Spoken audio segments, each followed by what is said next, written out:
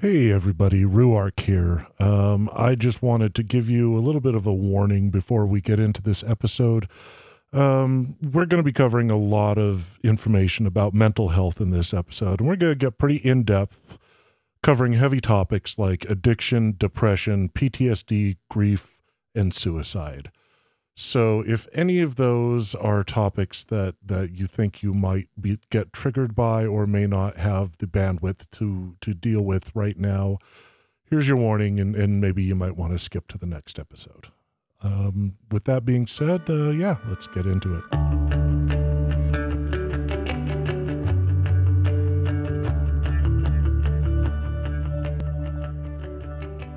Welcome to Watch Party Wheel of Time. I'm your host, Ruark, joined by my co-host, Sima. What up, wheelies? And, of course, by our panel of newbies. Say hello, panel.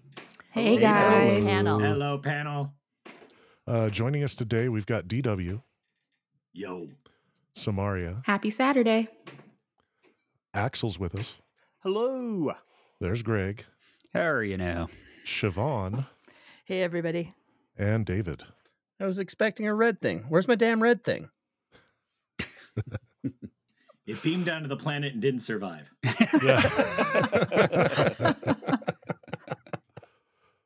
Oh, well, I'm glad we started off with a joke on this one because I'm not sure how fun the rest of this episode's going to be, but we're going to get right into it. Our subject this time is mental health and how it's portrayed in the Wheel of Time.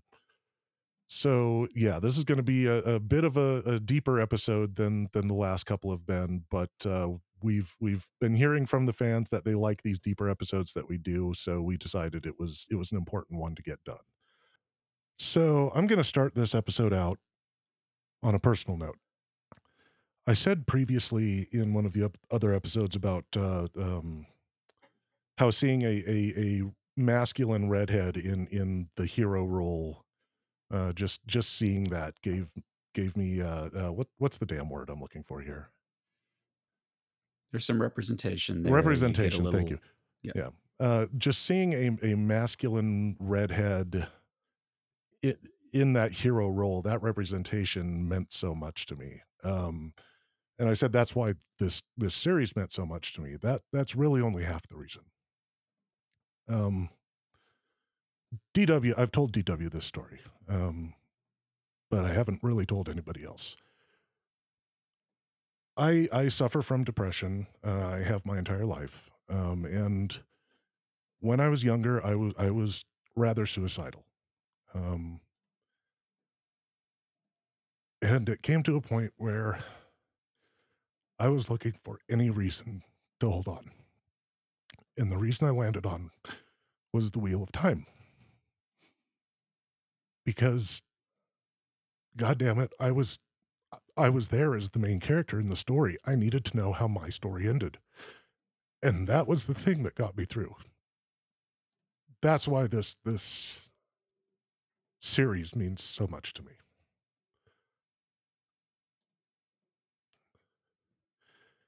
And I'll tell you, the last few years, especially with the pandemic, haven't been easy either. And I once again looked to the Wheel of Time to help get me through. And this show came along at just the right time. Really did. So yeah, I figured if I didn't say that on the mental health episode, what episode would I say it on, really? So yeah, that's my personal story. I just wanted to get that out of the way right at the start. And Sima, you have something to say? I want to say thank you very much for sharing that, Ruark. And from my perspective, I think the fact that you bring so much of yourself into the Wheel of Time fandom is something that I know I deeply appreciate, and so many of the other friends in the fandom. Like, some of my favorite conversations have been around mental health and disability and representation and, visible disabilities, invisible disabilities, something that I've struggled with my entire life. And as I was saying before we started recording today, those discussions in the fandom were really important to me because I had a little bit of anxiety about having a verbal conversation about it today. So just letting everyone listening know that we are bringing ourselves and our anxieties. But we have, we have a great group of people and we feel safe. So just really grateful for that. Agreed. And I wanted to take a minute and ask the rest of you, was there anything particularly in the show that kind of spoke to you on a mental health level that you saw something represented there? Grief. Mm-hmm. How Yeah. grief was handled. Definitely. That was Yeah. huge for me. Definitely. I mean, this series is coming along at a time where I have had a lot of loss, especially in family, and it's a I empathize so much with Perrin, with everything he's going through. Not just I'm not saying that I in the course of fighting a Trolloc, I accidentally, killed a family member, but just dealing with the loss, seeing how it's also affecting characters like Steppen. yes, oh Yeah. Lord Steppen, yes, but also Matt, Yeah. just seeing that. I mean, he's got a dysfunctional family, but he's still mourning that loss, especially of just the contact with his sisters, and there's that they get you right there. Yeah, absolutely. Now, there was a moment with Matt that really spoke to me in the series, and it was the scene in the farm, and kind of since then, where that question to himself of whether or not he was responsible, whether or not he did that horrible thing, and the loss of that little girl that he clearly had started to feel a caring for, but the horrible thought in his head that something he may have done may have caused it, and that struggle back and forth in his head of am I at fault, and that one kind of got me. Yeah, Yeah, which gives a little that I was just going to say that gives a little extra meaning to that scene with Perrin. Mm-hmm. That's something that they both go through, the question of whether Matt is responsible and Perrin knowing he is and not saying anything about it. Siobhan, you have something to say. So just DW brought up that scene with Matt and the little girl and his feeling of responsibility. And it just kind of occurred to me when I have done therapy specifically for children of alcoholics, that is a character trait that we carry around with us for the rest of our lives, that we feel overly responsible for the things that happen to the people around us, that we are always feeling there's something I could have done, there's some way I could have stepped in, because so many people who are raised in alcoholic environments do have to take on that parental role, or the role of the responsible adult. And I'd never really pictured that specific scene that way until DW brought it up, that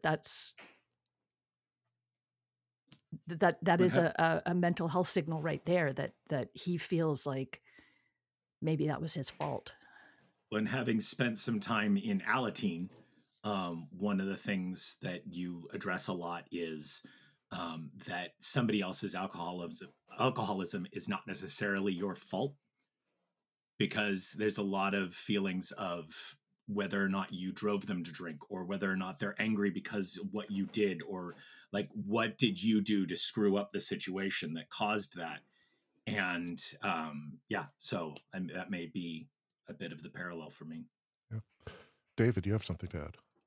Yeah, I was going to say that for me personally, my one of my big things is lashing out in anger when I have a depressive fit.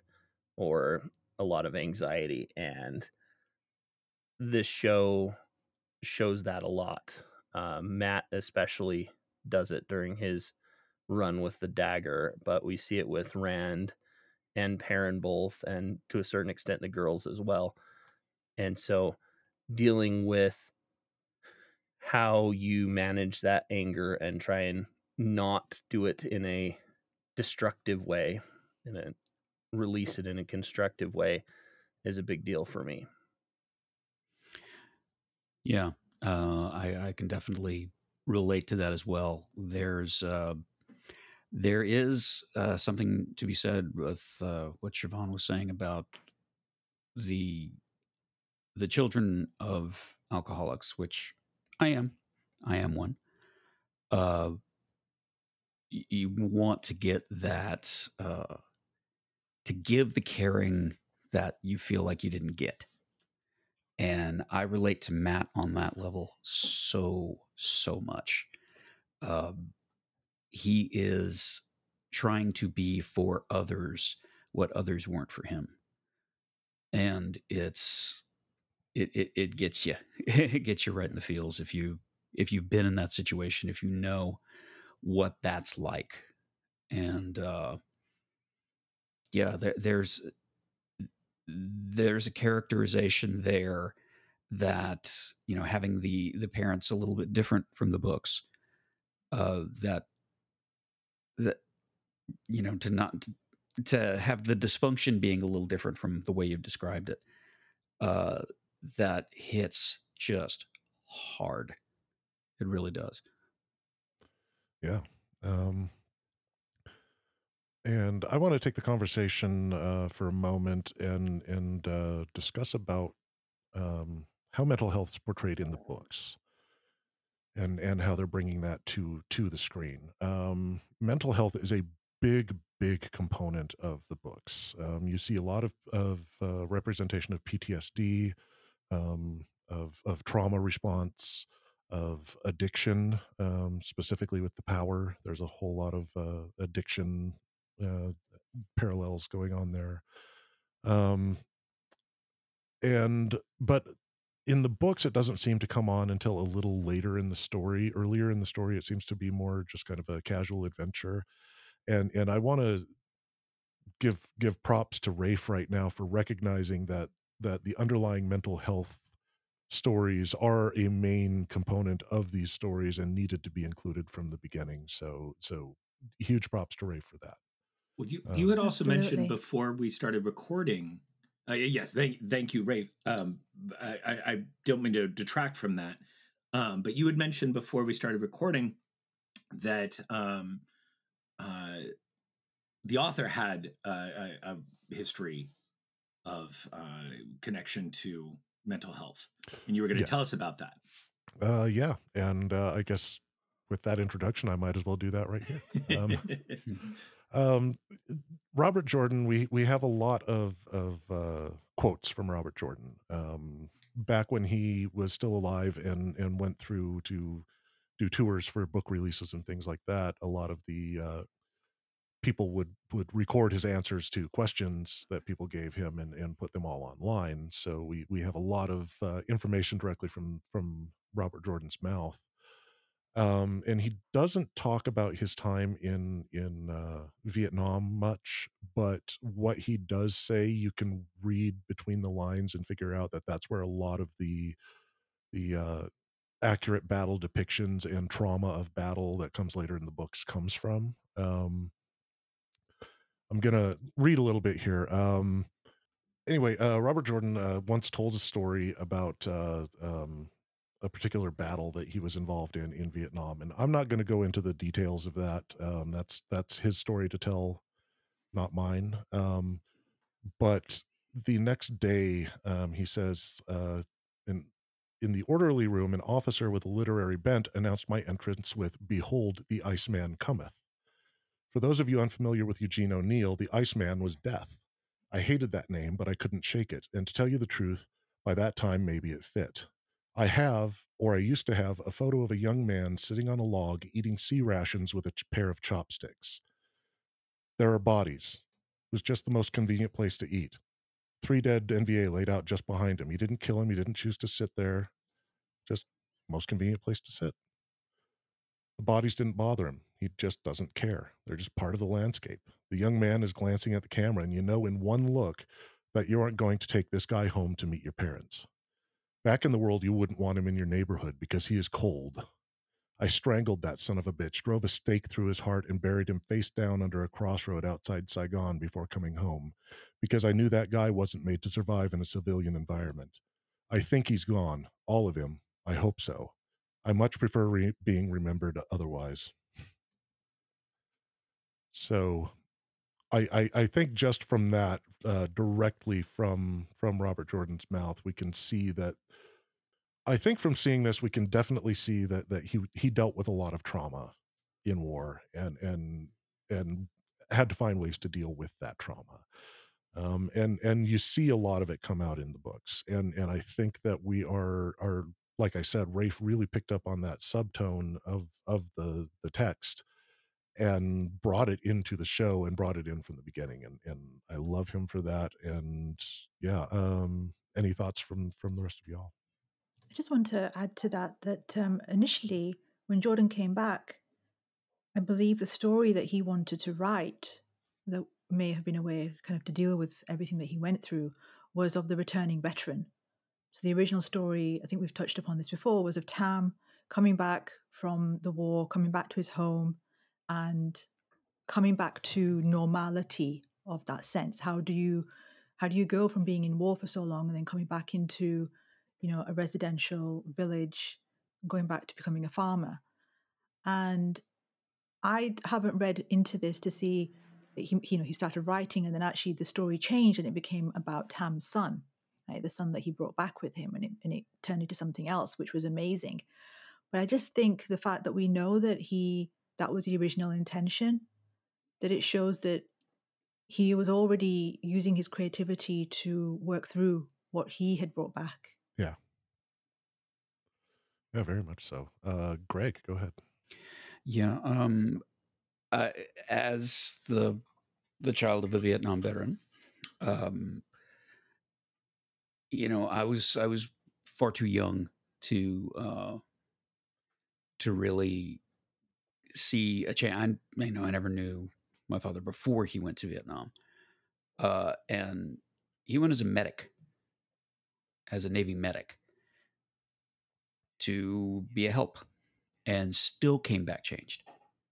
Not as a soldier, not as somebody who was directly involved in combat, but still, he still suffered from it. So I can relate to that on a personal level, at least as far as Rand is concerned, because that's my perspective on it. But it seems like Tam was, as far as we can tell, a lot more well adjusted than a lot of other people that had come back from that sort of situation. Yeah. Siobhan, you have something to add. So my observation was going to be similar to Greg's. When we look at how the trauma and PTSD is shown in the show, they don't really use the actual soldiers to portray it. Like Tam seems to, whatever Tam went through to get to that point, at the time that we see him, he seems to be fairly well integrated back into the village. You see the Green Aja don't really show any indications of PTSD from being soldiers. You see it in the civilians. You see it in like Perrin, who, for obvious reasons, and I just thought that was a really interesting choice, because very much in our society, we often create this division between people who suffer from PTSD, saying people who come back from war zones with PTSD are like the legitimate people who have this condition, and people who get it from, say, domestic violence or abusive childhood or, great loss in other areas of their life are almost not as deserving of recognition of that Right. need The for the help. trauma affects the same, even if the source of the trauma is different. Right. There was Exactly. But it seems like we almost treat people who did not get PTSD in war zones as less deserving of recognition, and it seems like the show turns that completely in the reverse. Mm-hmm. Yeah. And I find that a really interesting choice, and a choice that I very much appreciate. Yes. I was going to say there's another example, the assassin who's with the Tuathon and is changing her ways. That's a similar situation where she's had all of this trauma by her own hand and by others' hands, and now is trying to live with that and find peace in it. Yeah. I wanted to come back to what Siobhan was saying. So there is a reference in the show that is pretty much the same in the books. So when Tam is in his fever dream, he seems to be saying that the conflict got too much for him. The killing on the field got too much for him, and he went up into the snow to get relief from the heat, the killing heat. Right. So in the midst of all the battle, he's having this reaction, like this is just, this is too much. And by doing that, by going away from the battle, that's how he finds Shail and, giving birth. And it's almost like he moved away from that, and then he finds something else to focus on. He finds a child that he's not able to have with his wife. And so when he returns back to the Two Rivers, that becomes his focus. And, I have friends, who've suffered also in this way that, sometimes your childhood home is a war zone, right? You don't have Sometimes to literally. be, yeah, literally, it's a war zone. And, I know people that have left those kinds of homes to go serve in the armed forces, because that's actually it's a way to escape and get away and find structure and a way of belonging, that everyone's got the same focus.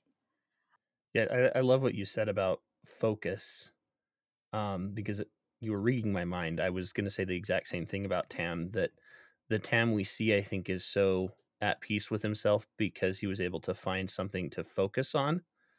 And it leads really well into the discussion of grief as well. I know when my dad died, we worked out in the garage woodworking, and I was taking a class in college that had me build a guitar. And I put myself in that guitar as part of my grief. Like, I went out into the shop and I would work in the middle of the night, even 3:00 in the morning, on that guitar. It was my way, my focus of dealing with that grief. And I don't think I could ever do that again. I couldn't build a guitar like that again.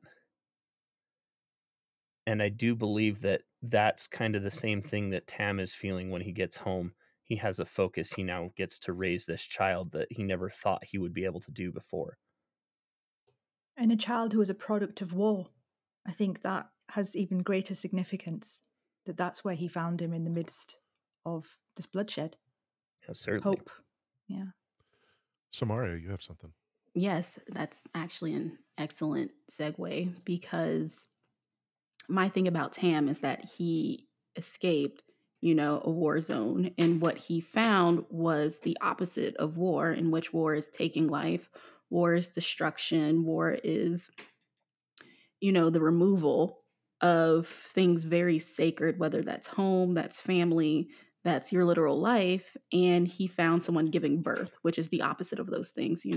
When you're giving birth, you're quite literally bringing life into the world. That's a new opportunity to build something, to, grow something.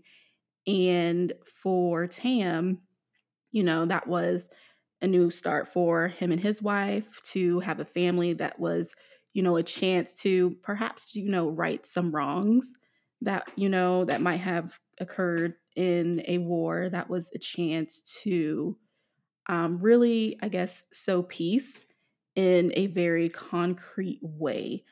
Mhm. where, the result is something literally living and breathing and can, be paid forward into something else.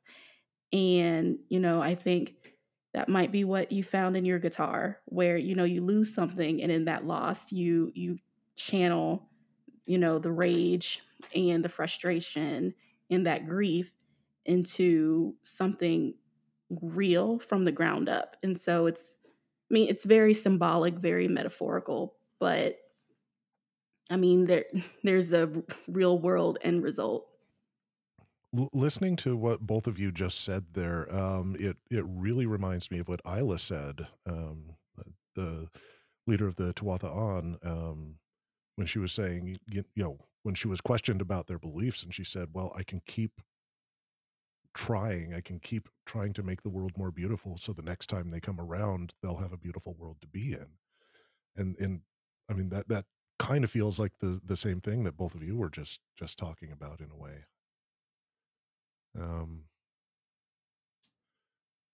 Yeah, I have to say the Tuatha On in this show were a breath of fresh air to me. I wasn't sure how they were going to depict them, but the that particular discussion with Isla really it hit me. It hit me really hard, actually. A lot harder than anything in the books did. All of them seemed like therapy. Every discussion you have with the Tuatha was a therapy session for the character that was experiencing it. Yeah, I can say I never saw myself as a person who would want to join the Tuatha On, but Isla, for the first time, actually kind of broke through to me in the show. So yeah, Well, it's the idea of finding a community that's willing to look past all the things that you probably are judging yourself really hard on. yeah, And they're still going to accept you and give you that chance to be somebody other than the label that you've worn for that long. So if you're looking for a change, that kind of community is open arms to change, to redefining yourself to being who you'd rather be rather than what you've been told you are and what life may or may not have made you. And for a that community that's so persecuted, it could very easily, disappear. And yet that's what draws people, people who are looking for an escape, who need to find a way to forgive themselves or to let go of their past. They know that the traveling people will just take them in. Well, it's been interesting to see different communities in our world, communities that have been persecuted for whatever reason, and how many people who feel lonely, feel persecuted, feel drawn to the people who are also persecuted, and almost a kinship of that, a shared experience that has drawn people together in different walks of life, in under whether it be music, whether it be stories, whether it be whatever, where those people who were persecuted for other reasons have gotten together and become friends through that commonality. well, I think that at least 4 people on this podcast grew up as young punks for that very reason. So That I didn't want to specify one music because other musics do it too. But yes, that would be an example. Samara, you have something to add? Yes, I just, the Tuatha function in this world, and for Perrin and Egwene specifically. One, it's a come as you are kind of place, as we've mentioned here. But for our two characters who were with them for multiple episodes, those characters had a chance to really breathe. They had the space to think and grieve and truly process what they'd gone to up until that point. And the Tuatha let them, it's, teach them our ways, introduce them to our community and how we live in this world, what philosophies that, are fundamental to our existence. But also, Egwene and Perrin and nobody else in their group are beholden to that. And so, it allows Perrin to process his grief in a way he had literally been running from. on the road. It allows Egwene, time to think about what she, might truly want for herself without influence from Moraine and Rand, from Nynaeve as well. And, eventually they do leave the Tuathalan. They go on to um, the tower, but they are able to use that time before they get to the tower to ground themselves. And, that was, something they both needed for very different reasons that was extremely valuable. So what I'm hearing are the Tuatha are kind of like a traveling group home. Hey, Yeah. yeah. Yeah, I love the term grounding because I think that's exactly what it is. And if you look at a society where you have such a shared experience and you have such what we would call strict rules, that makes it very easy to ground yourself because you're not thinking about all of that extra in your life. Yeah, I mean, you mentioned traveling group home. It's sort of like, the misfits running away to join the circus. It's, hooking up with Glenn a bunch of Danzig was in the circus. What? it's hooking up with a bunch of deadheads. It's there are so many of these sort of sub-tribal thing. As DW was saying, yeah, there is other music. Deadheads do that too. That was the thing. Sort of drop out and go into this accepting community and travel around with it. So it's a little more. I think they're a little more deadhead than they are, punk rock scene, because that seems to be sort of local and insular unless you actually go out on the road. But also, sort of the crust punk thing. Nomadic has versus home based. No, I get it. I get it. It has a bit of that too. So the Tuatha are who you go to for the really good acid. Exactly. Okay. Exactly. Where do the juggalos And you fit listen in to them this? when they say don't trust the brown acid, you listen. And the really good grilled cheese. Let's not forget that. Oh, absolutely. That is the true legacy of the Deadheads. And you have to look around the Tuathalan and find the one thing that nobody else is making, the patch or the bandana that you can bring to everybody to help pay your way in the time. Exactly. Yeah. So Samaria said something that's just given a new angle to this whole time that Egwene and Perrin spend with the traveling people. So you're saying that they had, out of all the original group, they have that period of downtime, whereas the others don't. But that just made me feel like they had that period of downtime just before they go through incredible trauma. So it's almost like they've had that space to process what had happened in the village and, feeling optimistic that they will find their friends.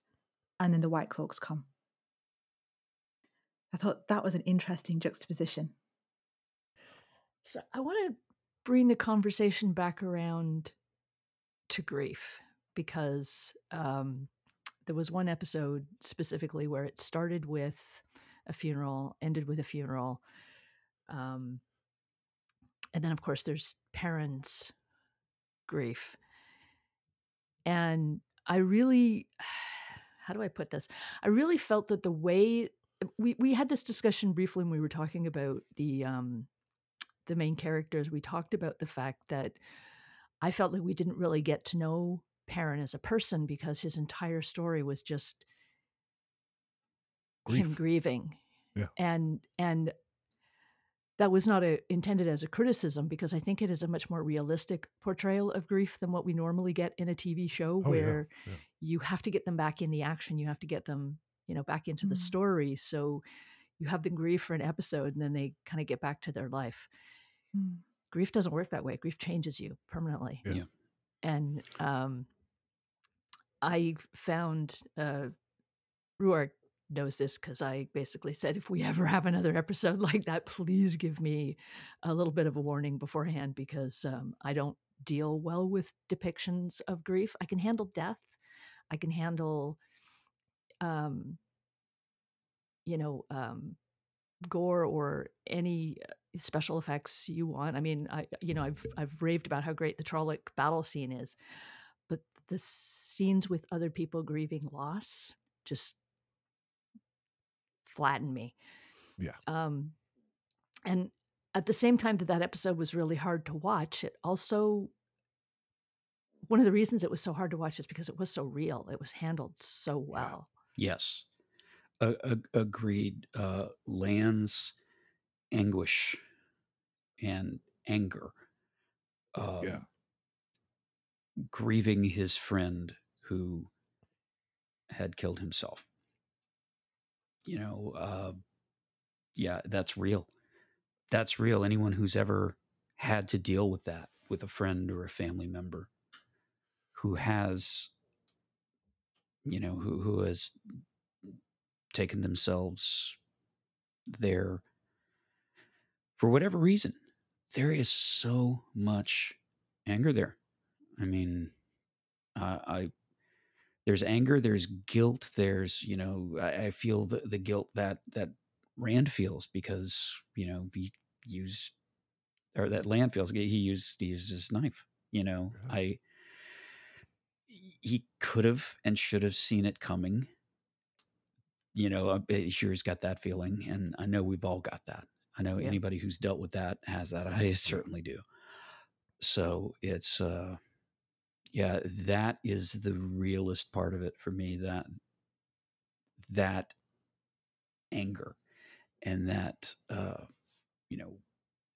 it's anger at them, anger at you, anger at the situation. Just, Len ripping his shirt open and screaming was so effective to portray that very, very real thing. I was in that room. Yeah. Mm-hmm. That hit hard. It hit really hard, and just kudos to the cast and the crew for being able to portray that in a way that it was more realistic than just about anything I've seen on TV. Just having that raw, full emotion just there. That scene, it hits.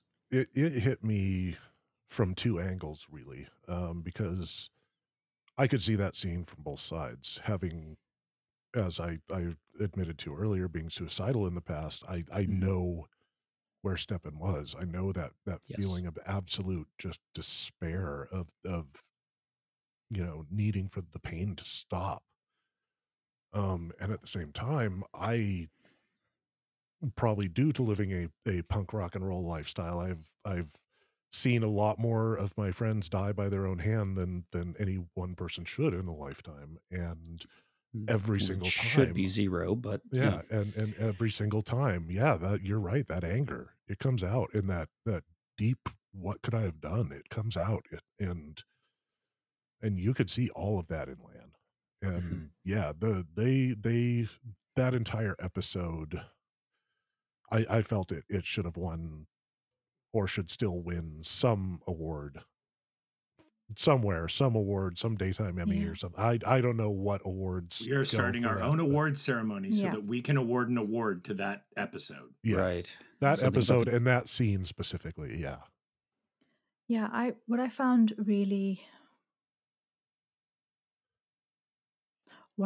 very difficult to articulate is the honoring, not just of death and grief, but specifically the honoring of death by suicide, which is something that you don't get. Right. And I think it is changing, but I feel that the show did it so beautifully that you really understand it. For me, it just lifted the stigma of death by suicide that you get in, not, in every culture around the world to varying degrees. And like every part of that episode, the way Lan finds Steppen, right? He's hunched over his knife, but he's in the hall where the warders stand, right? The honoring of, he is a warder, he is of those who will always stand. even though he has taken his life. But you understand that it wasn't a choice. His relationship with Karene, it was like there was only certain ways his life trajectory was going to go. And it's not a blaming, it's not a makes him less than. It honors everything that he had done, everything he chose to do by accepting to be a warder, and by doing it in that place, in that hall. And he is still buried as a warder with full honors. Yeah. He did nothing to disgrace himself. I had been trying to figure out what it was about Stepan that really hit me so hard, and I think you just put your finger on it, is like I said, I could see that scene from Stepan's point of view. I've been there, you know. You know, knowing that level of despair, that level of grief, that level of pain that you just want to end. And they depicted it so well that you know, like you said, there wasn't that stigma of him taking his life. There was, everybody understood that he felt better now, you know. That was what he had to do. And you know, not to say that is a way out. Nobody ever think that that's a way out, but yeah, it's understandable. Yeah. And usually when it comes up in shows, you look at the person who's suicidal and you're like, why are you doing this? Their motivations don't seem real. Right. And this time it felt real. Yeah. Really, I mean, the motivation thing, you know, a lot of times when something happens and there's not really a, you know, there were no clues, they hid it and things like that. There is that, you know, that first reaction of why. We knew why. We knew exactly why. It doesn't make the pain any less. And I think the description that Alana gives as well was incredibly powerful when she says to Moiraine that when the Aes Sedai dies, the warder, it's like he swallows the death.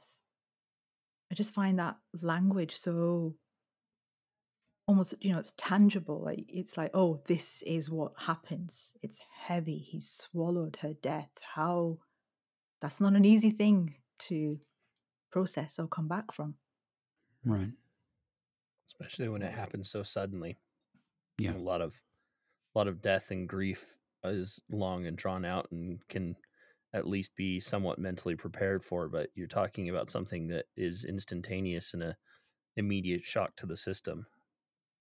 Yeah. And it is in a very, very different from any life that any of us know.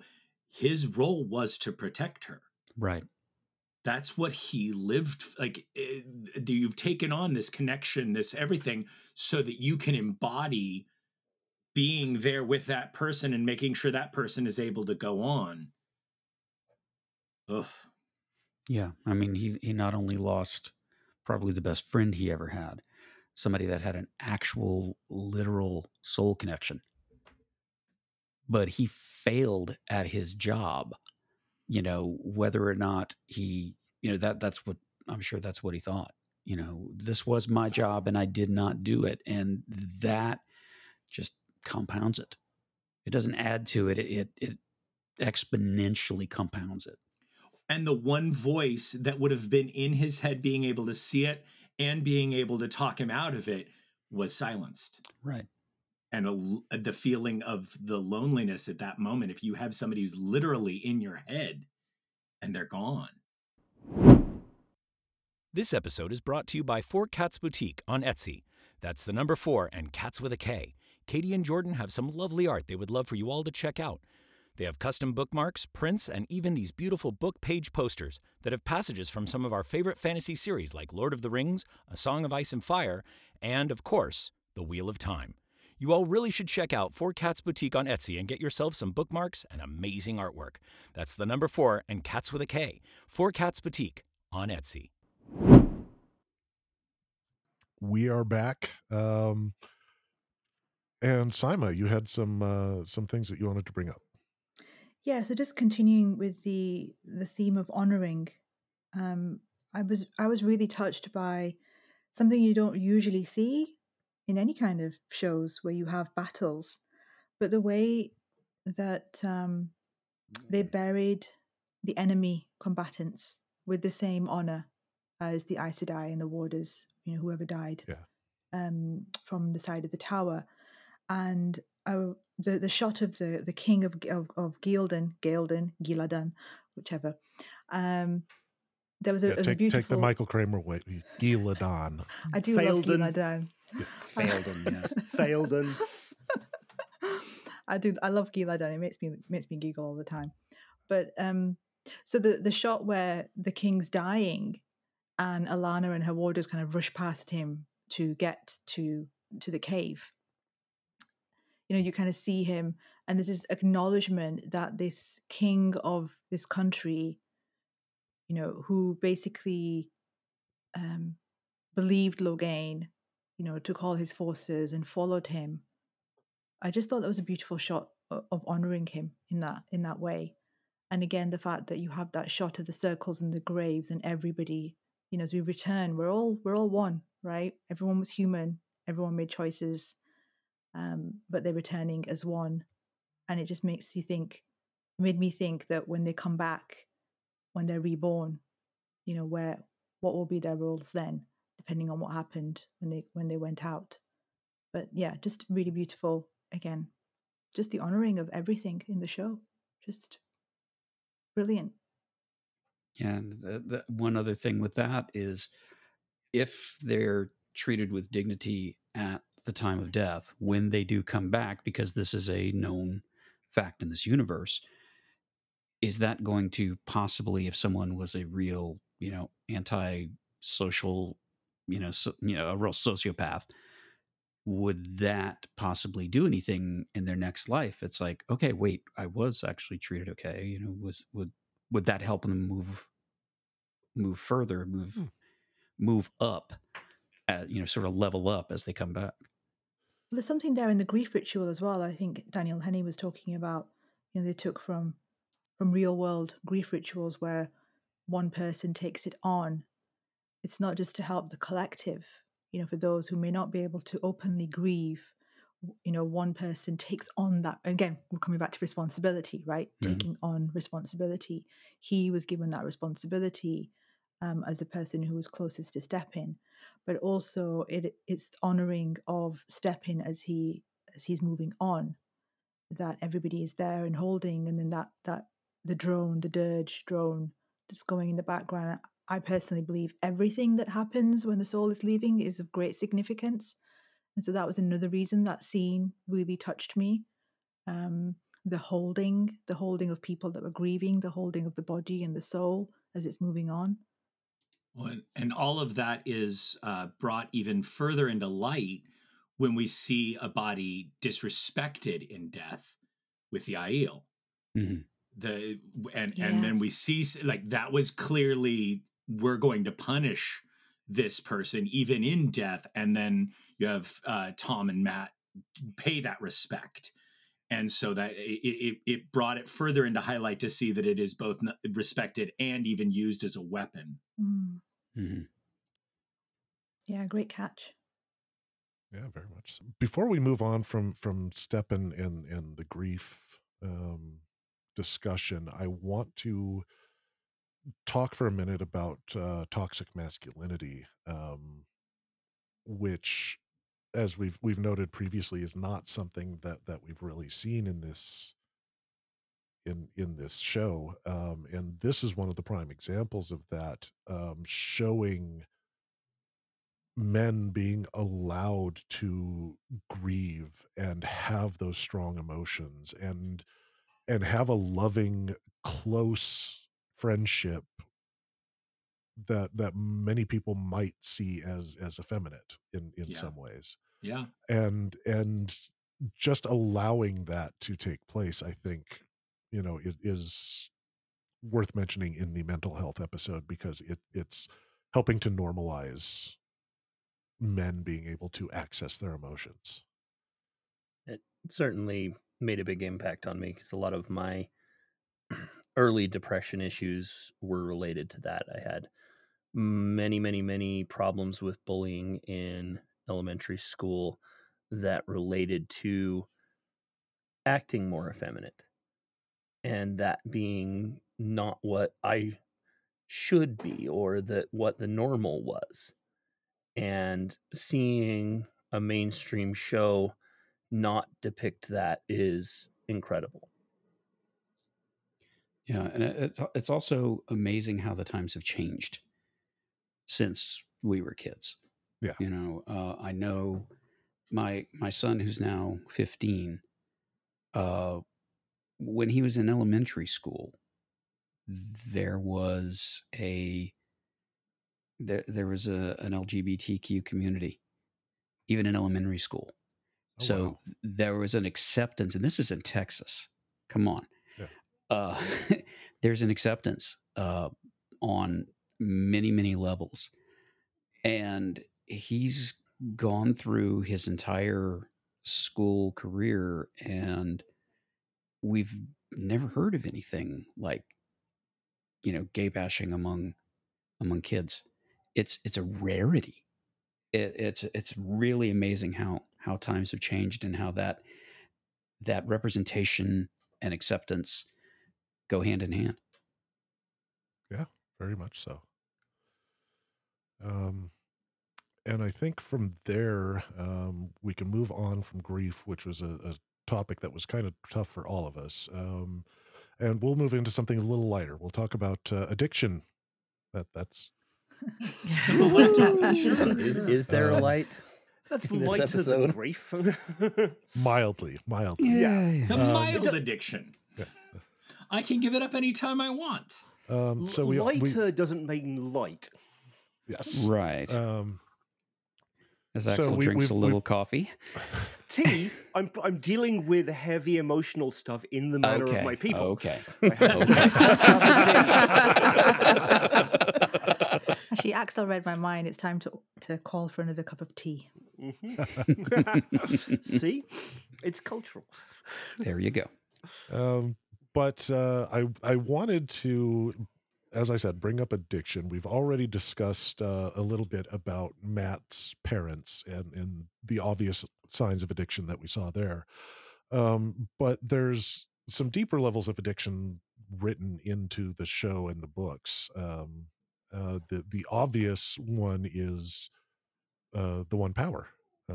It itself, the way it's described, the way that they're warned not to use too much of it lest you grow too fond of it. It's really, it sounds like an addiction. It sounds like addiction, and this. I'm not the first person to notice it. Most people have. Right. And that's something that's been taken on, that sort of magic power as an addictive substance, addictive, situation, has been touched on in a lot of popular culture in the past probably 20, 30 years. It's really grown to that. I think of Buffy the Vampire Slayer. I think of Willow and her, her issues with using the power as an addictive and destructive force. It's interesting, and the fact that Robert Jordan got on that bus before anybody else is that's a testament right there. And the show gives us a direct line of reasoning of being addicted to this power will ultimately lead to your death. And we see that scene at the end when they're fighting the Trollocs. Pulling too much of that power burns you out. You will die. And so that's a nice line of reasoning that says this will ultimately be the death of you. Right. When they even show in that moment that she is needing more and needing more and needing more, and then it becomes the point that she isn't controlling the flow anymore. Yeah. I'm sure even thought she could. It might have been the moment. I didn't get the vibe that she knew she was going to die from this. No. I didn't get the vibe that this was sacrificial. It was, no, I can handle it. No, I can handle it. And then, no, I can't handle it. Right. I'm going to say, just from a book reader's perspective, I don't think it's a case of she thought she could handle it. It's a case of, I would say it's like morphine. You know, I've had morphine in the hospital before, and it didn't make the pain go away. It just made me not care about it. And I think it's very much the same kind of thing. She probably at some point knew that she had gone too far and she was going to die, but she didn't care. I mean, that is the ultimate source of life in the universe. She was in touch with it. You know, that's where she was. I get that, but like morphine, you aren't necessarily in that I don't care when you first take some. No. So there's at least a point of I can handle it. At some point, that switches over into the I don't care. Yeah. But usually because of the substance. That's how it feels to be that addicted. happens with opiates in general. You know, that's why we have overdoses, you know. Yeah, I think Amelisa thought she could cope, she could deal with it until Egwene and then Nynaeve joined the link. Like, if it had just been Amelisa and the other two Shienaran women, she might have survived channeling the power, but she wouldn't have survived the Trollocs. But she got a new high at that point, though. Yeah. Nynaeve is fentanyl? Is that what you're saying? Wow. Sorry, I went dark there. That's okay. It's no, I wanted to explore that for a second. I think that how I read that scene was Amelisa was going to get anybody around that could channel, and she figured if there was an Aes Sedai around who could channel, then they would be the one in charge. But there are no Aes Sedai around. She's got some training. She'll be the one in charge because anybody else is going to be less than her. Yeah. And she's going out there and thinking, I'm not gonna make a big difference here, but I'm going to distract them long enough for people to get away. And that's she is willing to die as well, because she's Shienaran, right? And it wasn't until she started pulling through Nynaeve and Egwene that suddenly she was like, oh, I'm drinking from the fire hose. Yeah. And you know, suddenly she was able to do these miraculous things. But I think that had she known how powerful Nynaeve was before she started, she probably would have handed control over to Nynaeve. Yeah.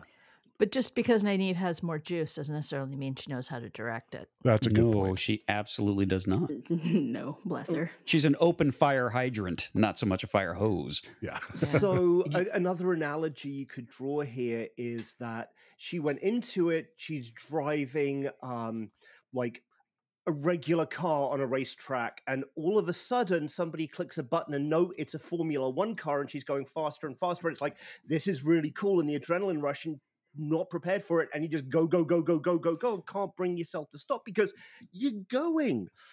You know, you're a Formula One car with forward brakes. With no, the thing is, it doesn't matter about it having brakes because, like, you get into that. It's going well. Everything, like, it's going great. Look at this. I'm doing the thing. I'm doing the thing. I'm doing the thing. Boom. Like, she's not going to feel. She's not feeling the negative effects. She's just feeling the go. And because there was no preparation for this could become too much, because she knows who her people are, and they're crap at magic. And then all of a sudden, one of the most powerful magicians in the world kind of goes, here, I'm helping. I'm giving you all my power. She's got nothing. David. Yeah, Ruark, you said something that really sparked my mind, and in that she could suddenly do something that she couldn't before. And to me, that's a real basis for getting into addiction. A lot of addiction has something that's behind it that is pushing it. And it may be that Amelisa in this case becomes addicted in that moment because now she can do things with the one power that she's never been able to do before while channeling through Nynaeve. Yeah, in our world, kind of look how much I can focus. Look how much I got done. Look at how much I didn't hurt. And I'm sure there's some level of trauma of being rejected from the tower. Like, that has to make you feel like crap. So yeah, think of this not so much as a heroin analog. In this case, this is more of a cocaine analog. Right. Right? You just get like, oh my God, I can do anything. I can take on the world. I'm starting to come down a bit. I need more. I need more because I need to get back there. I need to get back up. Yeah. You have to be able to do that now, and you can only do it with the help of that addiction. But this happened in such a concentrated, time frame, for her, because it's like That's what makes it a perfect analog, though. Like you get a story in 10 seconds that tells you everything you need to know about addiction. Yeah. And it's also like that is very similar to how cocaine works. Like you go up really, really fast and really high, and then you drop really suddenly. So there's a really strong incentive to take more right then. Mhm. And if you've got it, you do. And that like can drive a ridiculous out of controlness until eventually you collapse from exhaustion because like you have a long enough break, but she didn't get that. Well, it's like she'd been using stuff that had been stepped on so many times that it was, nothing was there. And then all of a sudden she gets the pure, Which is again, like that's another really good stimulant analog, right? Mhm. Like if you're used to stuff that's cut, You're used and you're used to You know- low grade like Adderall or something. So and what all you're of a sudden- saying is she got used to taking a bunch of cut rails, and then suddenly she got like freebased Mhm. Mhm. with Yep. the good stuff. Okay, Yep. Just to cut a long story short, Siobhan. I find that the comparison of the one power to an addictive substance really makes the way that they gentle the men channelers so much more cruel, because you're basically throwing somebody in a cage and making them go through cold turkey. Cold turkey. Yeah, cold turkey withdrawal, very much so. Yeah. It's not rehab. It is cold turkey. It is, we are going to strip this from you. With zero support. Yeah. Mhm. Which is suddenly making what's going to happen with Moiraine next season a Very lot more interesting, Yeah. because she's going to be going through that same cold turkey. Mm-hmm. And as it brings Tom's story about his nephew, Mm-hmm. Mhm. makes much more clear what he was going through when he decided to end his own life. Right. Yeah, and kind of the way that they explain it, I think Moiraine mentions it, where they can actually feel it still. It's kind of out of reach, but they can't grasp it. Like a phantom limb kind So of thing. it's almost like they're going through cold turkey, but it's a continuous cold turkey. If someone goes through cold turkey, eventually their body will either die or overcome it, and they're okay. But someone who's been gentled or stilled, they don't get that. It's cold turkey all the time. And this is something that Jordan does so wonderfully with this. In other fantasy series, either movies or books, magic is just wonderful, right? Oh, I have magic, great, I can do all these great things, and you become a superhero. But Jordan's constantly reminding you that this power is dangerous, and you can do great things with it, and you can do awful things with it. And there's not a big difference. That line is very... Well, is there a line? It's basically upon the person who has access to it. And I think there's a great illustration of that, because obviously with the show, for book readers, we've read so much about it, but the show is, showing you very quickly, that these are pages and pages of dialogue, and then you just see it. And the two scenes so we talked about Amalisa, but then you also see Liandrin in the cave when she's drawing on too much, and Moiraine says, "Sister, you're drawing too much." And Liandrin's so angry in that moment because Karen is dead that she said, I don't care. But that's a trained channeler who's purposely drawing on a lot because she wants to contain or kill Logain for what he's done. And she's able to manage that, whereas Amalisa, who, was not strong enough to progress in the tower, she gets access to that and she absolutely cannot control it. And I think the show does a great example of showing how dangerous this power is, how you can very easily lose control.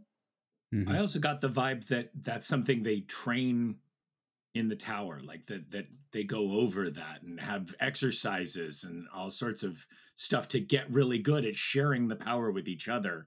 And maybe there was just a little bit before she was kicked out so that she knew how, but not well. Yeah. Yeah. A little knowledge is a dangerous thing. And Ruark Exactly. mentioned that there's that caveat in the book where you can't draw so much that you will burn out when you're in a group. And I wonder if maybe they left that out now so that they can use this kind of as an analog for addiction and push that message forward. And visually, it's so powerful. It is. And in this very first season, we've seen again Leandrin, who's able to control it, and then Amalisa, who's not. And you see, this is what training in the tower. That's the difference. When we see each one of them burn too, which is, even seeing Egwene, like that whole thing. Yeah.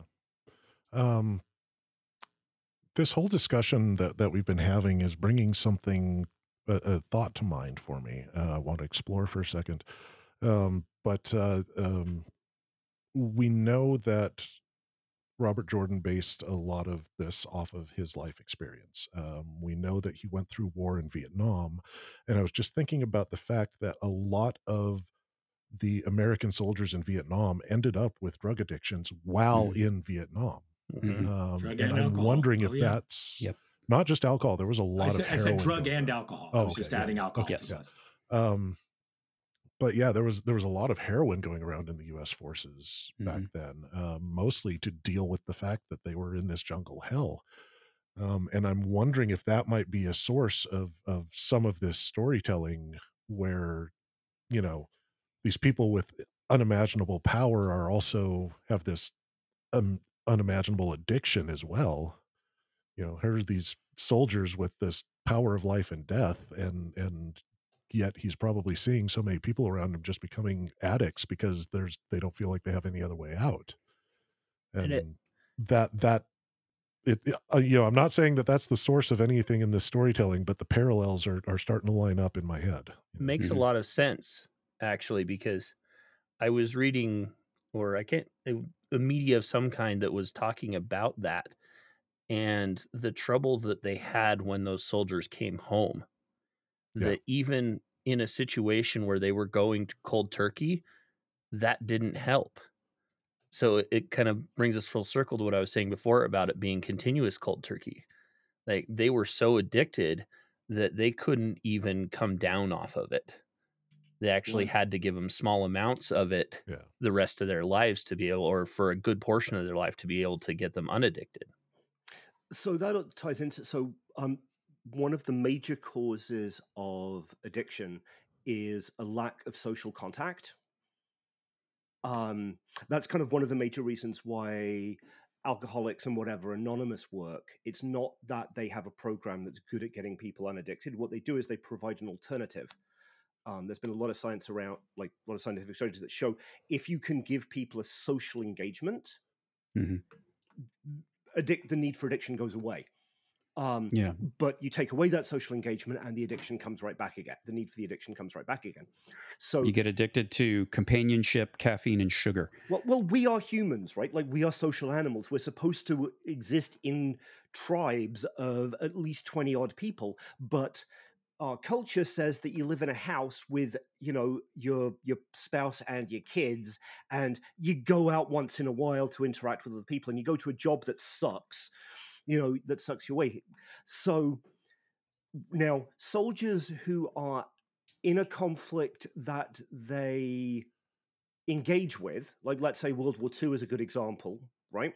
Fighting Nazis is a good thing. You've got massively solid social engagement through that whole time.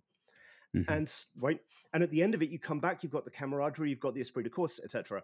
Vietnam, on the other hand, you had a whole bunch of conscript soldiers who didn't want to be there, who didn't believe that there was a good reason to be there. So they're massively alienated. So they're going to be looking for something to ease the pain of not wanting to be there. And somebody says, hey, have some heroin, which is perfect for that type of a thing. So they get addicted and then they come back and you get put into bad treatment programs because America in particular is fucking terrible at drug treatment, way worse than like everywhere in Europe, because the best way to treat drug addiction is socialism. and actually, that'll I'm going to jump back a little bit to the theme of the one power.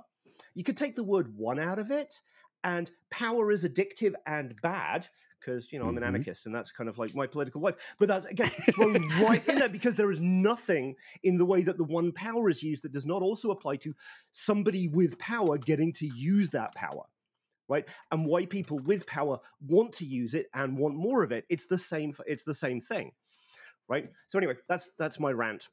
So power corrupts, and the one power corrupts The one power- singularly. The one power is this incredibly unsubtle metaphor for power. David, you had something to add. Yeah, I was going to say that, Axel, what you were saying about the Vietnam vets being isolated is really perfect, because one of the problems they had also was the message coming from home was that we hate you too. Mm-hmm. Mhm. So Yeah. they hate themselves for being there, and everyone else outside hates them also, which I could see as a perfect analog for being in the tower as well. You're Mhm. someone who's come from home, and especially where half of this continent hates the Aes Sedai, you're also being hated from outside, and that can be very isolating. Can confirm. Good thoughts. So, since we're talking about addiction, I think that we should probably work in a little bit about that dagger that Matt finds, because that seems like a little bit of an addictive allegory as well. What do we think? Mhm.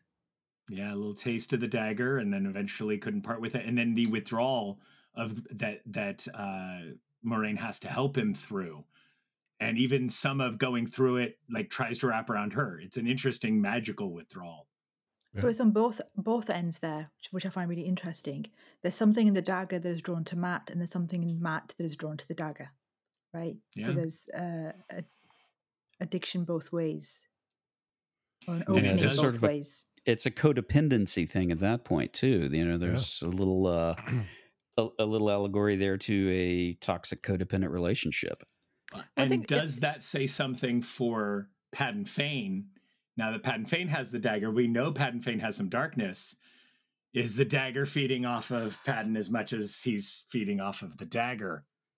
The relationship between Matt and the dagger really, it almost reflects like people who become addicts because they are self-medicating. Mhm. You know, people Yeah. who their bodies don't, well, people who have ADHD who take speed, people who have who are depressed who take amphetamines or drink to deal with the symptoms of their own, basically to make chemicals happen that they Right. cannot Yeah. produce naturally. Yeah, if the brain can't have them, something else might. Yeah. Well, and Siobhan, to that point, beautifully, because I was thinking of the idea that people who have that self-medication and they're putting themselves through that also firmly believe that no one is going to notice the change in them, Mhm. the both positive or negative. Like I'm fine. I don't know what you're talking about. And watching how much Matt fought, and everybody could clearly see. Even you would mention about how he treated the child when they got to town. Like all of these very, very clear symptoms. Yet Matt is convinced no one can see anything different about him. He's fine. He's handling this perfectly. There's nothing Right. wrong. I don't know what you're talking about. And part of the things I think that feeds addiction in a case like that is that it works in the short term. So like if I can get something to make the voices in my head shut up for a while, even if I know it's bad for me, it's really hard not to use that thing. Mhm.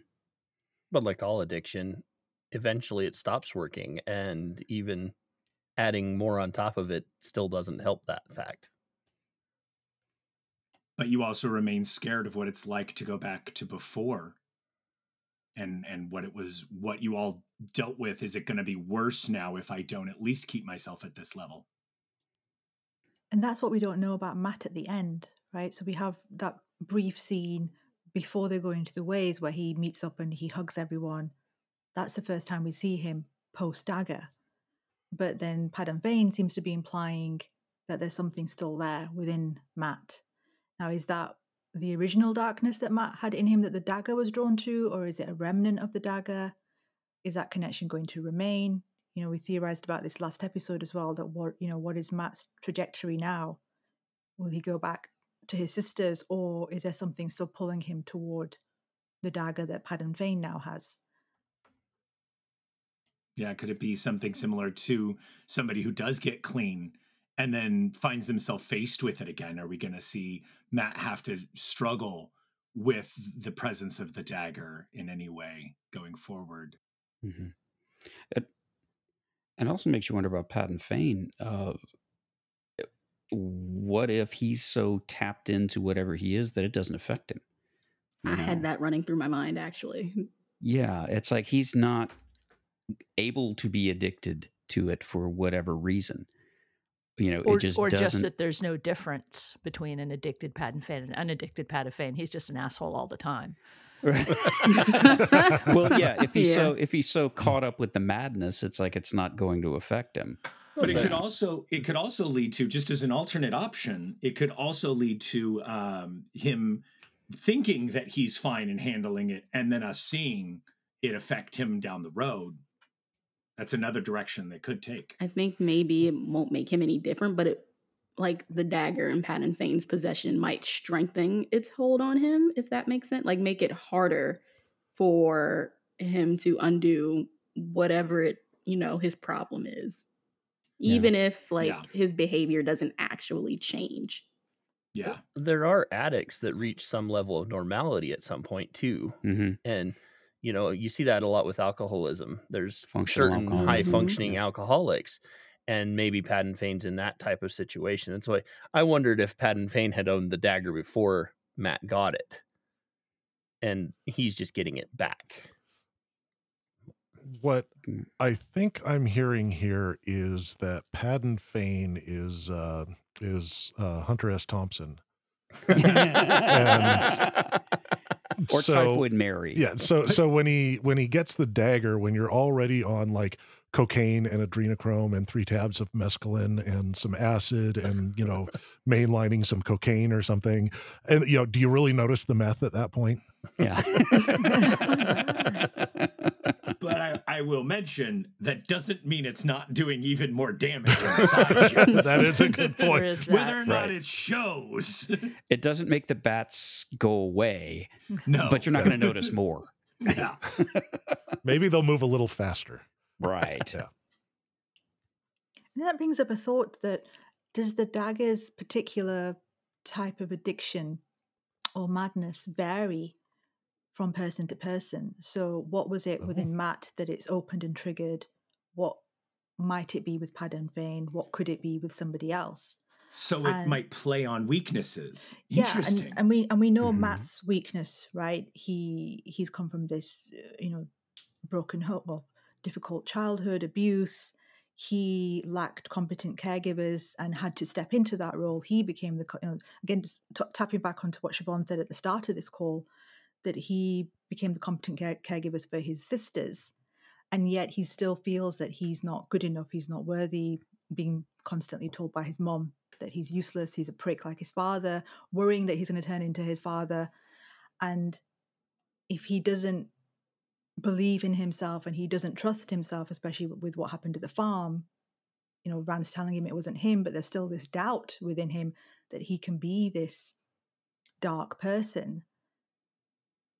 It's that he was wide open, and the dagger was like, "Hello, let's let's work on this."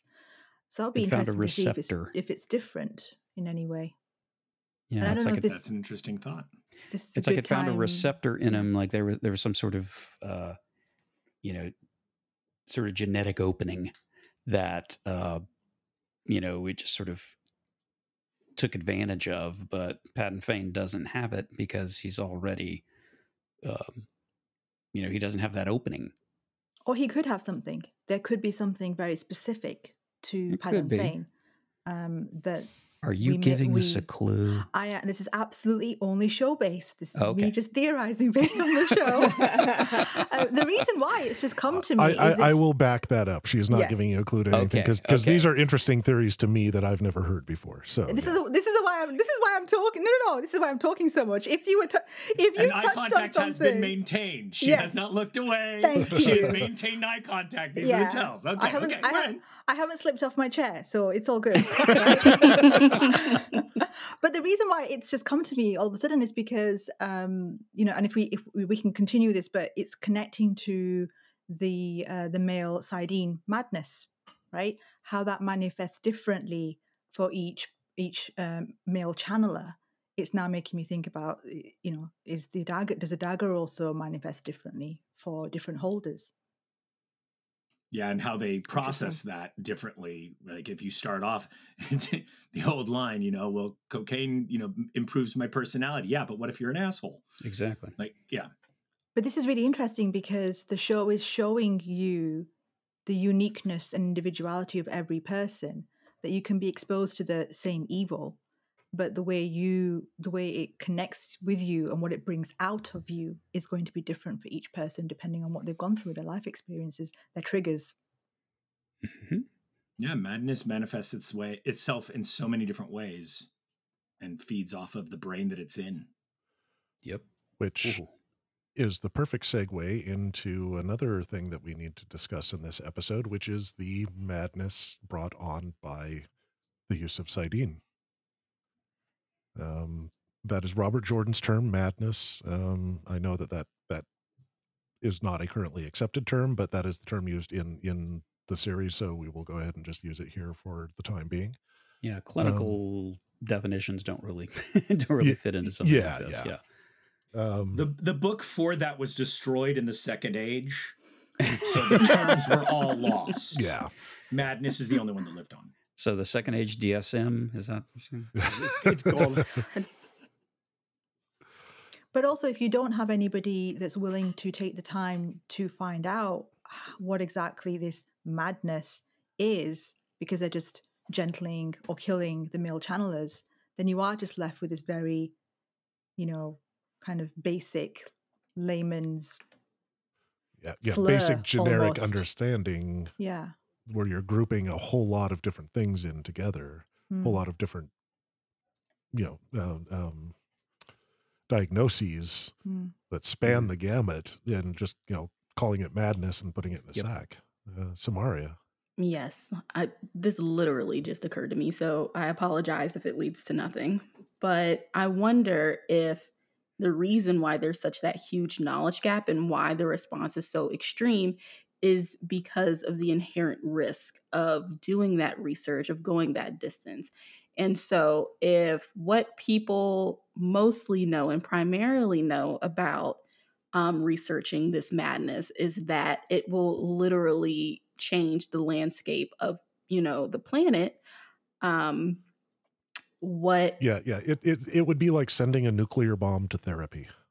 And the nuclear bomb does need therapy. And so it's is there a way to study the effects ethically? I mean, the ethics of this alone is crazy, but let the guy, channel until he goes crazy. But no, you can't do that. One, because it's just wrong to experiment on people that way. And also what the ramifications on his environment, literally and figuratively, like what are those? And so maybe, the conclusion they've come to for hundreds of years is like, okay, well, the answer is just no, hard stop. We'll just gentle them and, possibly kill them if need be. But there, maybe to them, there is no way to explore the madness without, potentially launching themselves into yet another apocalypse. Right. Yeah. DW. Well, and to follow on that, as we've mentioned, or we saw within our main group, there's no real way to talk about it. There's no creation of any type of support structure, because if you are thought to be a man who has that ability, you're going to be dealt with, and possibly harshly. And those people who have been dealt with have often killed themselves. So you don't want to tell anybody this is what you're going through. You're not even going to talk to a dear friend about the fact that that's what you're going through. And I would say in many cases, they were probably dealt with by people who were close to them. Yeah. Right. So they were probably turned in by their brother or sister or, somebody in town, because, it doesn't matter if you have a close personal friendship with that person is literally a nuclear bomb waiting to go off. Yeah, and so Yeah. you don't Are even you or have have you ever somebody been a member of the Communist Party? Exactly. There's no way to even talk about it with anyone you find close, not just the Aes Sedai to worry about, but you're right. You have to worry about every person you could possibly confide in.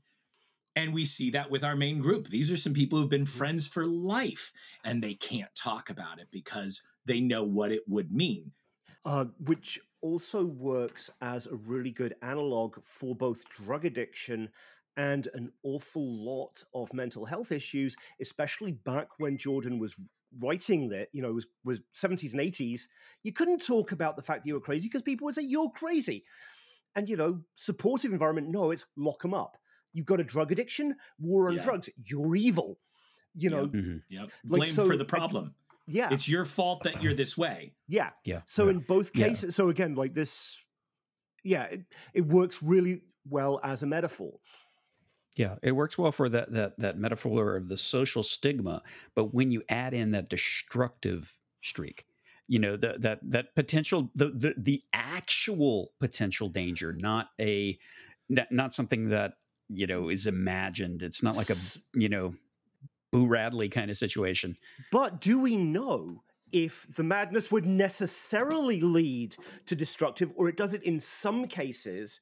And because it does it in some cases, right, because that guy has committed a crime, and some people who commit crimes have guns, we as cops have to shoot him right now and not find out if we can do anything about it. And society says that's A-okay. So, Black Lives Matter. All cops are bastards. Yeah. Yeah, I can clear that one up for you. It is pretty canonical that eventually the madness will drive them to they will lose the distinction between what is right and what is wrong. But the question there will be no more is, distinction. If you kind of go with the eventually they're going to turn bad, but we can create some mitigation strategies that will buy us 5 years to study treatments and eventually get to the right, because they've decided there is one solution, which is to destroy their connection to magic. There's no reason or even ability to try and find better solutions. But what if it's like a situation where the earlier they're gentled, the better off they are? And then you have those 5 years, but after those 5 years, you can be gentled, but it's harder on you, or it's impossible to gentle you. And so the other only option is to off you. So having looked at the behavior of Liandrin as our chief cop, does she come across to you as the kind of product of a caring environment trying to do the best thing by the deranged / drug addicted / broken person? Let's say broken person. Or is she a cop who wants to put them down because she gets a sense of power out of it? Well, is it sense of power or a sense of civic responsibility? Right. So there's both Greg, to it, right? Because this is something that really bothers me in the fandom: the hate that the Red Arjar get. Now, sometimes it's justified, but on the whole, the Red Arjar are doing the job that needs to be done, and all the other Arjars are quite happy to let the Red Arjar do this job that they don't really want to, they don't want to do, or they want to stay in the tower and be in the library, or whatever. But it is the fact that, okay, somebody needs to do this. And so they're going out there and they're doing it really well. And sometimes with using dubious methods. But if the tower as an entire institution is saying this is the only way, we need someone to step up and say, actually, what have we been noticing, and it would come from the Red Arjar because they're the ones probably spending the most amount of time with male channelers. If they are actually bringing them back to the tower, sometimes that journey could be months, right? And are they noticing? Are they tracking? Is there anybody in that group that is saying, when we first captured him, he was like this. A week later, he was like this. There is some kind of tracking. And in the show, so again, coming back to the differences, Loghain's madness, when we see him with the king in the cold open, his madness is kind of trying to direct him to kill.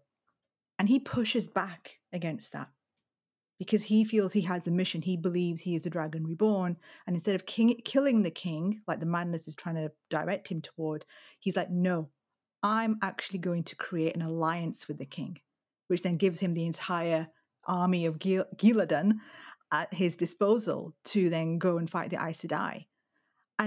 But there aren't any Aes Sedai who are noticing that, thinking, oh, there's something here. And I've always wondered about that. We should have some Yellow Sisters in the troop to be like, okay, while we're taking you to the tower to get gentled, let's investigate what is happening here. How does it manifest? Is it different? Yeah, it's like it's just being treated like rabies. You know, it is going to get bad. There is no cure. You know, euthanasia may be the more, responsible and ethical thing to do, kind of So thing. what we're saying is the entire institution of the White Tower is corrupt because because power corrupts and they have all the power. Well, I think that's implied.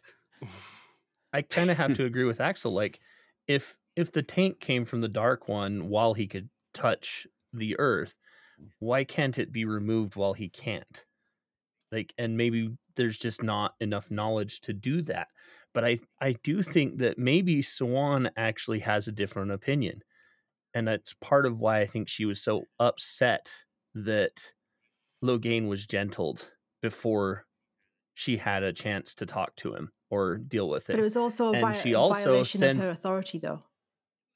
Well, yes, but you get this conversation with Moiraine where she mentions that the power is mind over matter. And I wonder if maybe the both of them together have decided, you know what, this needs to end. We got to figure this out, as opposed to continuing the status quo. Because she, even after Logain has been gentled, she has him studied. I'll also want to bring up that the very first scene in the series is Liandrin and a bunch of Aes Sedai chasing down a male who is not dangerous, right? His madness is saying, let's run away. And upon capturing him, they gentle him. Without any kind of trial, no attempt to bring him back. It's just very straightforward. We've got him. We get to do this. But in that same vein, didn't we hear in that moment, I'm trying to remember, I haven't seen it in a while, but didn't we hear in that moment the person tell him to do violence and him go, no? Yeah. Again, we saw somebody who said, no, there's a way. I'm going to talk to them. I'm going to solve this, and the fact that there isn't a hand coming across the other way to try and see if a bridge can be made, to see if a cure can be found. And Moiraine watches all of this and does nothing. She says nothing about it. Moiraine is complicit.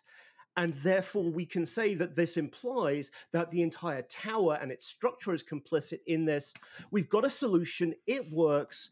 Let's just keep doing it. We'll turn a blind eye to what the law is being broken, because when you get right down to it, the institutional what's the word? Institutional memory. No, not memory. Where a thing keeps going, inertia, institutional inertia. Yes, institutional inertia. Right. This is the way it's always been done. I've got more important things to worry about. I don't care about those people. They're not important. I need to worry about my internal politicking and becoming the top dog. Just dipping into the history really quick. That's exactly what it is. It's, at the time of the breaking, they didn't have time to mess around trying to figure out how to heal these people. They just had to make them stop. So once they finished taking care of everybody who was involved in the breaking, then it was, hunt them down. And initially they did try to study some of them. They like some of them would live in steading where they couldn't touch the source, but they would eventually end up leaving the steading to touch the source because it's that addictive.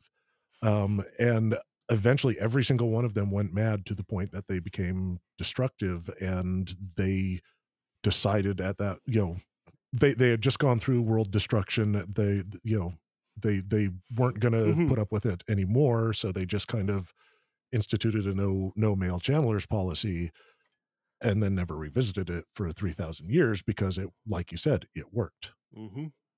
So, yeah. And I think that really speaks to it. It made sense when when you're in the middle of the war. But once the war ends, you need to go back and do something about it. And we're seeing that they haven't. And hopefully this will be a theme that the series picks up on and does a lot with. Mm-hmm. Maybe. And it's done so harshly, like parading your captive through the streets while the townspeople throw Yeah. vegetables at them. And It's Well, very that much comes which back is to the corrupt institution, right? Mhm. They've Yeah. got to show their power. It's very much They've like a Roman managed to do it. triumph. Mm. Right, Very like when much, a yeah. war leader was brought Yeah. back to Rome in chains, etc., because it gets to show the general who's bringing them back to the crowd, look how awesome we are, look at this terrible villain. So it's the Aes Sedai showing off to the common people and demonstrating that they are, like this is their power, this is what they can do, so don't fuck with them. Mm-hmm. So Which again is a corrupt thing. Another effect of the fact that they haven't looked into this or done anything about it, it makes me wonder that if there's just an innocent, like what is the place of mental health issues in wider Randland? And God forbid you end up being a man with mental health issues. Will your villagers automatically assume, oh my God, he might be a channeler, let's quickly kill him before he touches the source? Well, Mhm. that's something that used to happen in Yeah. in rural areas before there was such a thing as mental health treatment. Witches, right? Yeah. The treatment of that, and it was just something that came up as we were thinking about this topic. I thought, and Ruark, if you remember anything, I don't think we see any form of madness outside of the male channelers in the series. No, I can think of one or two. Okay, you can tell me afterwards. Gnome. Oh, so there's the talents, right? Okay, yeah. Which makes me think of Min, but I don't know if we're going to have time to cover her. But yeah. Oof. As we just talked over everybody else's heads for a moment there. We're I think used to we it. we also could have kind of used a minute. Everybody was kind of talking over each other because we all had very strong feelings about that conversation. Yes. Right. Hi, I'm Dr. Pengalod. What seems to be ailing you today? Doc, it's the strangest thing. Every night after I've gone to bed, just as I start to drift off, I start yelling out strange words like Shire, Frodo, and Gollum. Last night I even yelled Mordor. I really don't know what to do. Ah, yes. I've been seeing this a lot lately. What you're experiencing is called Tolkien in your sleep. It's caused by an acute Lord of the Rings deficiency. Tolkien in my sleep? Oh no, that sounds serious. Don't worry. It's really common right now. It can be treated with a very simple prescription. Here, take this. It's called Watch Party Lord of the Rings. Watch Party Lord of the Rings? It's a great podcast where they talk about everything related to Lord of the Rings. They go deep into the lore, talk about the film trilogy, old cartoon adaptations, and Amazon's Lord of the Rings series. Listen to it once a week, and you'll stop Tolkien in your sleep in no time. Side effects of Watch Party Lord of the Rings may include happiness, giggling, merrymaking, jollification, witty banter, inner peace, enlightenment, and excessive Tolkien while awake. Okay, so bringing up Min, I was reflecting on the mental health issues that she might have gone through. First of all, as a child, the first time she had a vision, what did that feel like? Who did she tell? What was their reaction? And then also in the episode when Moraine's having her, gives her threat / reassurance of, the White Tower have protected you. And if you didn't have this protection, if people at large found out this is what you do, that you can see their future, well, imagine her being strung up quite quickly by frightened villagers. So yeah, thoughts about Min? Well, to your mention of the youthfulness, how many visions did she have before anybody believed her? Yeah. Right. Like the first few is like, it's you're lucky, or maybe it was obvious, or you knew something. And how long before anybody went, oh no, she's right? Especially if she's predicting death, right? Mm-hmm. Yeah, I keep remembering that scene in the inn where she saw Nynaeve fall with her eyes burned out, and she saw all the soldiers being killed. You can't that's got to be something to just see that at random. Yeah, how traumatizing would that have been for her to start And getting those visions? Would she even have told people about them? Because, you know, What I think that's the vibe we get off of her is that she doesn't choose to have a vision. She right. doesn't like, oh, you've come to me, ask me a question, I'll give you an answer. It's literally like, I shook your hand. Do I tell you this thing I saw? I saw, Yeah. everybody I've seen a vision for. Do you really want to know the one I know for you? Yeah, it's a little like the Dead Zone, the Stephen Yeah. King novel, where that's that clairvoyance is the internal struggle with that. I think that would be a great that's a good parallel. It's also very parallel to a more modern reference of a certain Colombian gentleman that we don't say the name of and we don't talk about him. No. Samaria. Yeah.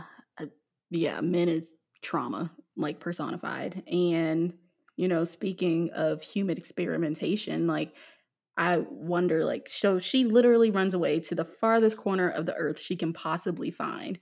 And she's afraid and also just, resigned when, Moraine walks up to her and it's like, I need a vision. And then makes that quasi threat. And, I remember watching that and I'm like, someone held her hostage or, very close to it. People clearly were using her as a tool instead of treating her like a person. She's clearly had more than one bout with others' entitlement toward, her gift, if you want to call it that. And when the battle is on the front doorstep, she sneaks out, and so there wasn't the sense that people knew she was leaving. They that this was her fight or something. Like, not only does she leave, but she leaves in with this vibe that she's doing something she's not necessarily supposed to do. And I remember thinking, I was like, I wonder where that comes from. And then I quickly followed by, I think I know where that comes from. And, it comes from people using her, taking advantage essentially, and not treating her, humanely.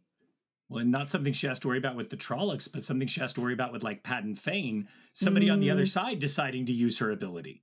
Yeah. If somebody on the other side sees her as a tool, they don't have to care about her as a person. They can just take her and, okay, tell me about this one. Tell me about this one. And if you're wrong, we'll do stuff to you. Like, it can be horrific if in a war zone, a gift like that would to get out.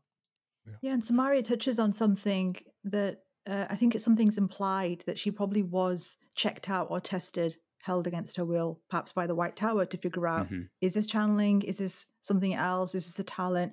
How can we use it? Oh, now we know where you live. We can find you when we need you. But yeah, in the meantime, you can go off and live your life, but under these constraints. Interesting that she chooses to go become a bartender, something where you're going to always meet a whole bunch of different people and interact with them. And also leading into the trope of a bartender, where the bartender kind of always knows the right thing to say to somebody. Like, Min would be able to do that every time. That's true. That's a good way for her to make a living. It's a good way to actually put her talents to something that she thinks is be a good use, because I don't think that she would be able to have any healthy emotional relationships. How do you date somebody knowing what is going to happen to them in the future? That seems like that's her way of connecting to people.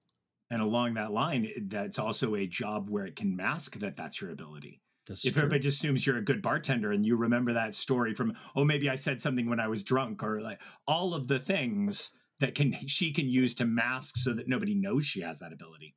Right. And I think Samaria said there's a certain weariness to Min, and I really liked that in the show.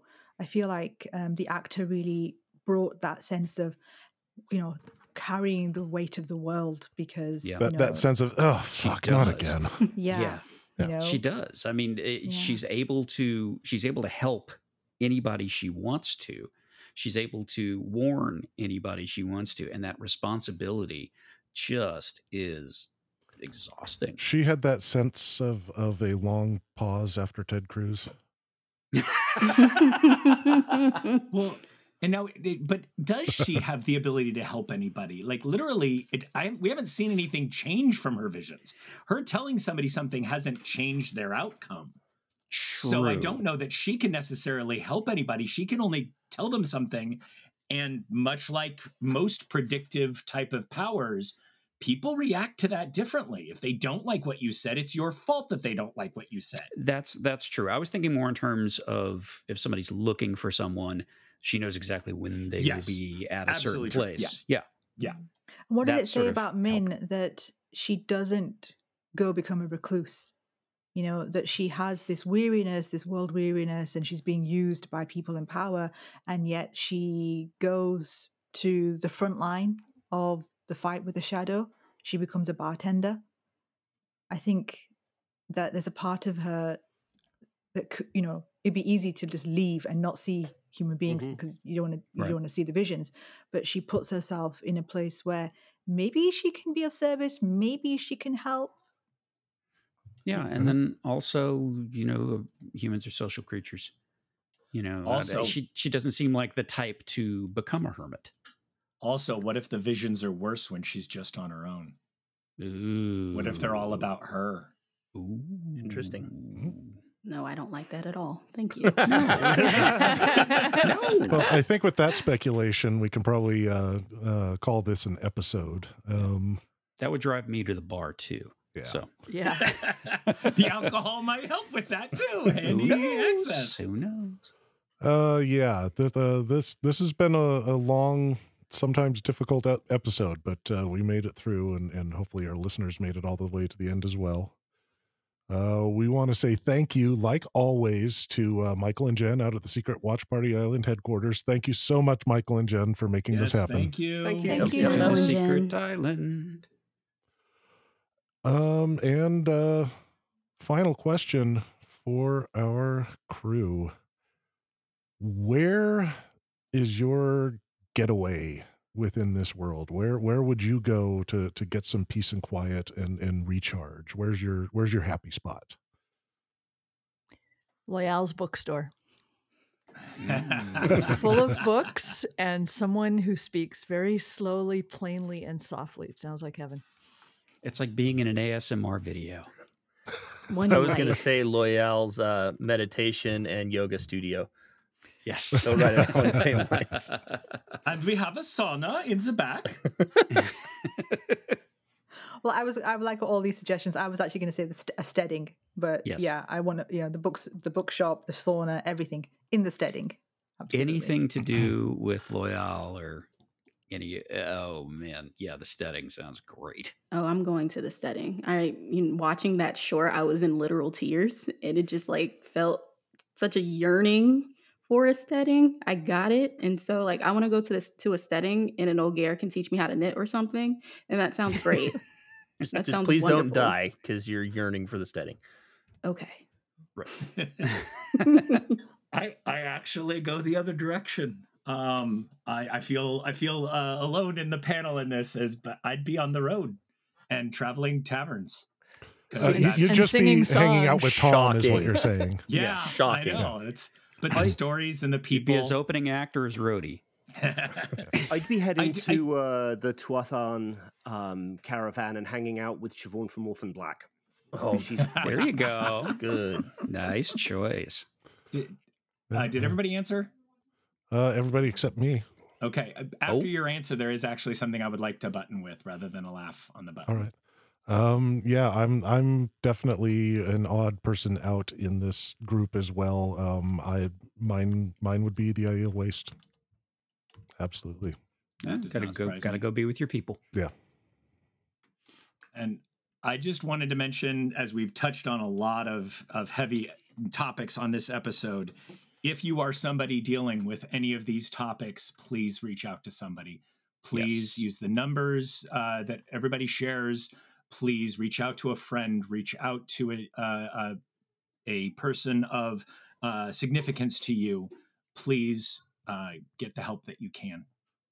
Maybe we could add the numbers to the podcast blurb Yeah. And We'll and definitely add those to the blurb. and also, listeners, there was so much just from the first season of the show that we haven't been able to cover. If there's anything that you'd like to share, please get in touch through the various channels. We'd love to hear from you.